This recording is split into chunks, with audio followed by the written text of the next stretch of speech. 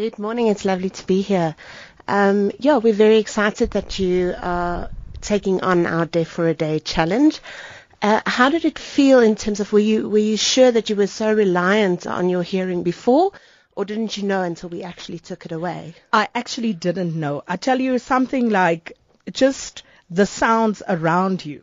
Little sounds, things that you take for granted. I didn't realize how reliant I was on that until there was nothing. And it really threw me because I couldn't get into any sort of rhythm. When we went to this day in history, Shweshwe, who was sitting right in front of me, said to me, we have a song today. I didn't hear that. Completely went over my head until I heard the song. Things like that. And she was sitting not 2 feet away from me.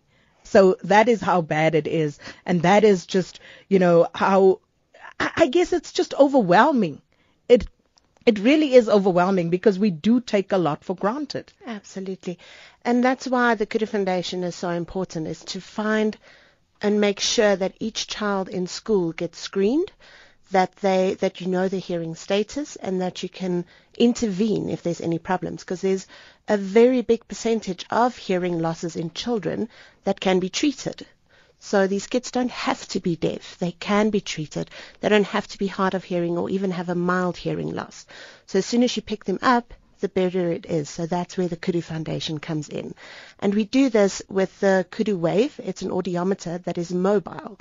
So we can come straight to the school, do screening tests as well as diagnostic tests on the children at their school.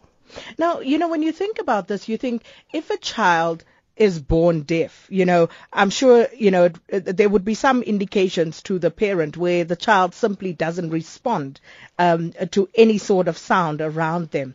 But, when you are not completely deaf, when you are partially deaf, surely that's more difficult to pick up. Absolutely. And that, once again, is the importance, is when a child completely is deaf, it's much easier to pick up because he doesn't respond at all.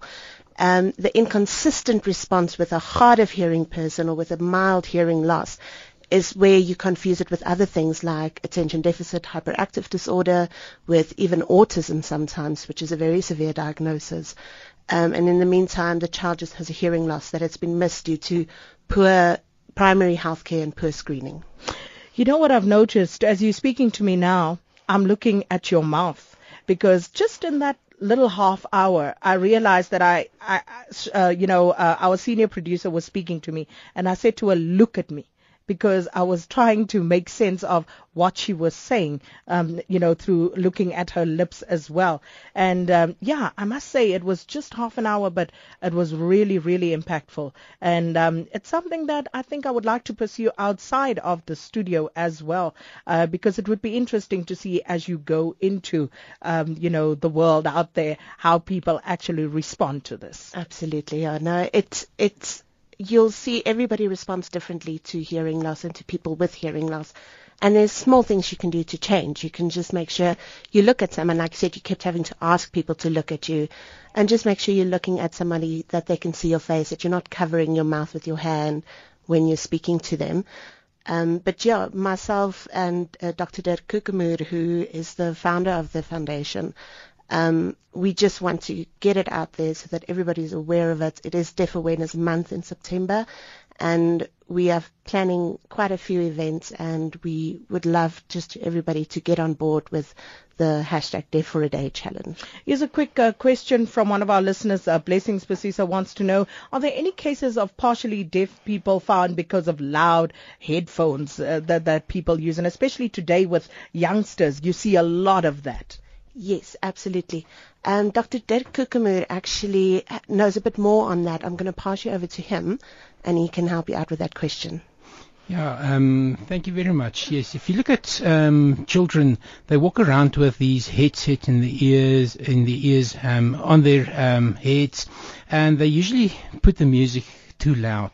There's a very high incidence of hearing loss due to music in the ears. As high as up to 70% of children in some schools will have a slight hearing loss by the time they leave school. This is a new disease. It's a disease that's really going to be epidemic in the future, and it's also very important that we actually monitor the children at school on a regular basis. The mothers must know about it, and the teachers need to know about it. So it's not just about testing, it's also creating the awareness not to lose your hearing due to new noise. And that's a very interesting one because, what do you say to children these days? Because, just as a parent myself, constantly telling my children, do not listen to the music so loudly, but they don't listen.